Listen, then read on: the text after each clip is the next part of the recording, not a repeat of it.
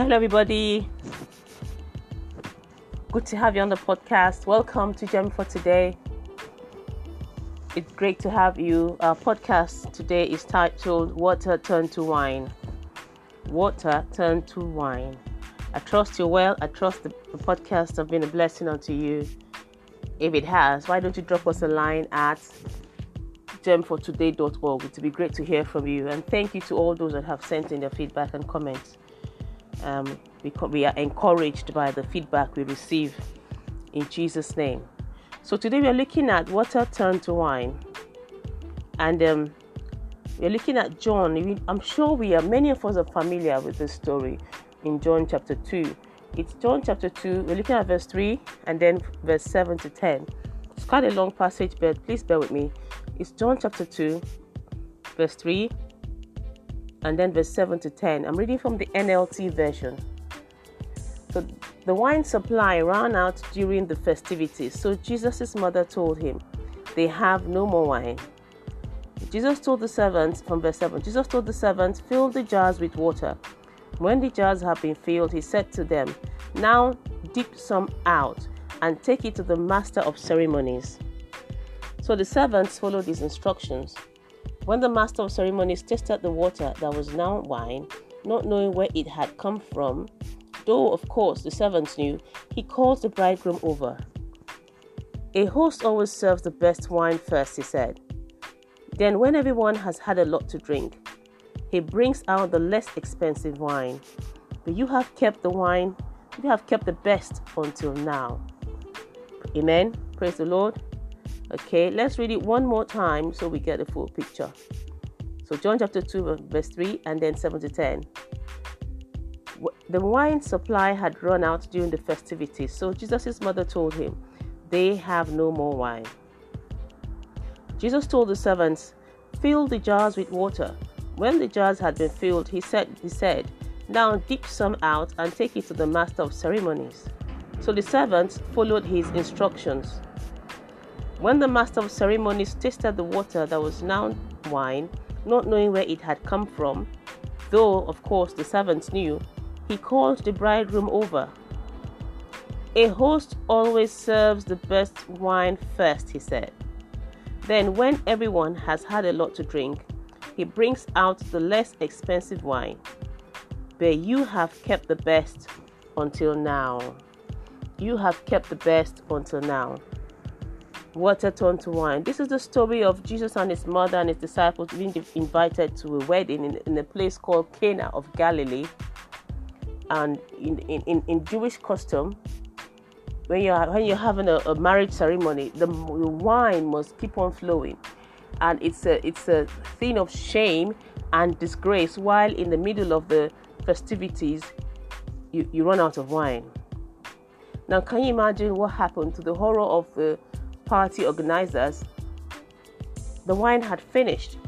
They had run out of wine. And Jesus' mother got to know it. So she told Jesus that they had run out of wine.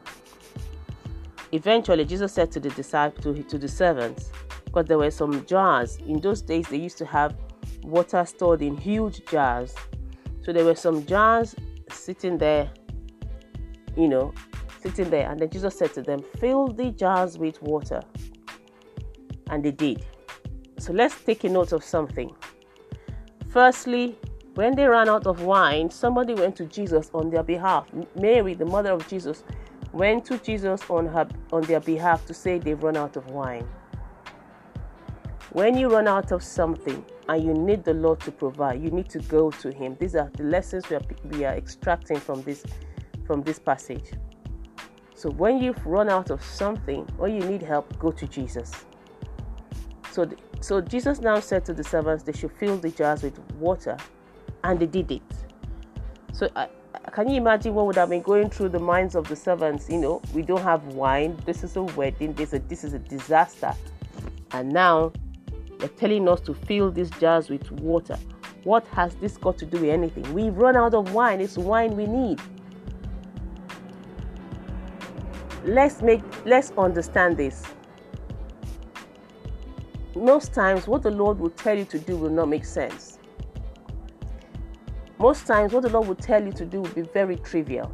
It will be something so insignificant that you overlook it. You want to say, no, this can't be God talking to me. Just something to note there.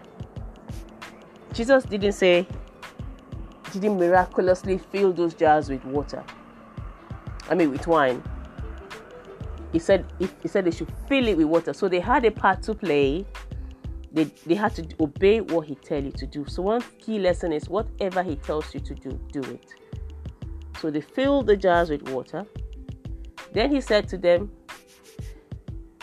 in verse 8, he said, now dip some out and take it to the master of ceremonies. So the servants followed his instructions. You and I, young and old, we need to learn to follow God's instructions, regardless of how silly or foolish they may look to us or sound to us.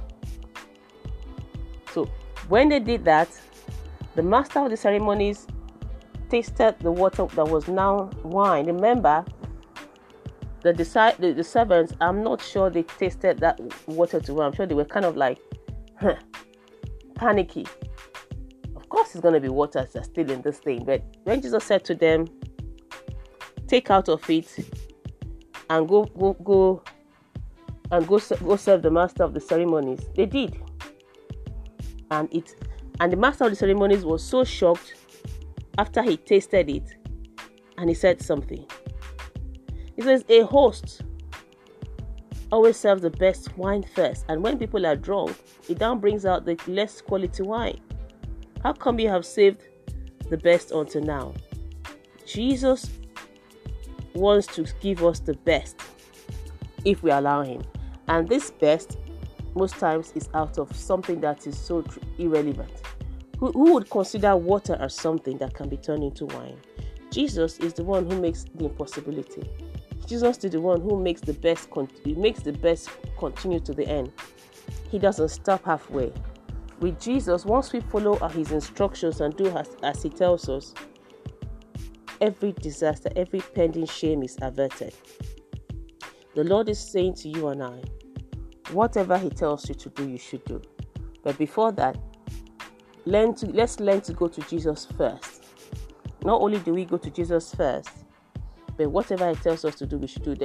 Mary said to the servants, I'm sure the reason why the servants were able to follow the instructions, as ridiculous they may sound, it sounded, Mary had told them beforehand, whatever he tells you to do, do it. So when Jesus now gave them the ridiculous instruction of filling the jars with water and then serving it to the master of the ceremony, they obeyed.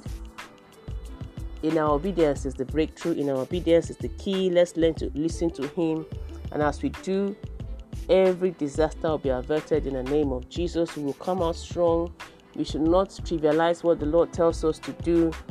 Even though it makes no sense, let's learn to follow. Those servants, there's nowhere in the passage where we told that the servants argued or questioned the instruction they were given. Young and old, surely there are young people listening to this podcast. Learn to obey without questioning. In the army, there's a no rule in the army that you obey without question. So you obey, you don't question. Once you are told to do something, you do it. Especially our young people, we find out that nowadays, we tell you to do something, you ask a million questions first. Why? Why do I have to do this? Why do I have to do that? But the Bible tells us that, once these servants followed the instruction, they got the blessing. For us to follow the instruction, for us to get the blessing, we need to follow the instruction. We need to learn and to know that God will always tell us to do something that makes no sense. So I'm speaking to your lives today, that if there is any pending disaster, as the Lord leads and speaks to you and directs you, as you seek his voice and his direction, may you receive the grace to obey in the name of Jesus. And may every wine that has run out in your life, whether it's a wine of finances, whether it's a wine of healing, whether it's a wine in your marriage, whether it's a wine with your children, whatever wine that has run out in your life, we speak in the name of Jesus that it be replenished. We speak in the name of Jesus that wine be replenished, whether it's wisdom, whether it is strength, whatever it is that has run out, whether it's lack of motivation, even for our young people, in the name of Jesus, we speak replenishment. Some parents will be saying, my child used to be like this before. I don't know what has happened to my child now. He has changed, she has changed. He's not interested in anything. He's not interested in their studies, not interested in God, not interested in the family. That they've just locked themselves to their room. But in the name of Jesus, whatever has run out, we speak for a replenishment in the name of Jesus.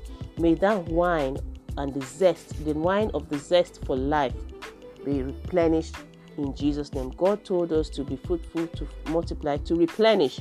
So where anything has been depleted, we speak for a replenishment. Let the wine be replenished, even as we listen to the instructions that Jesus gives. So let us learn to do this in the name of Jesus. Let us pray. Father, we thank you for your word, and we give you praise. Lord, we receive the grace to obey. First, to come to you always with our situations, whether however little it may be or however big it may be, both small, both minute, both big. We bring all our problems to you because you have an answer for a situation. And as you direct us, O Lord, because you need our cooperation, receive the grace, O Lord, to obey in the name of Jesus. Lord, I thank you for my audience today. I speak for a replenishment of mind. I speak for a heart, an obedient heart, first of all, a seeking heart, an obedient heart. And Lord, we speak for the manifestation of the blessing and the breakthrough they desire in Jesus' name. Amen. God bless you guys. It's been great again speaking to you today on the podcast. I've been blessed. I've been encouraged in the name of Jesus. I'm going to go check in my life where the wine has run out and begin to receive a replenishment in Jesus' name. And I pray the same for you too.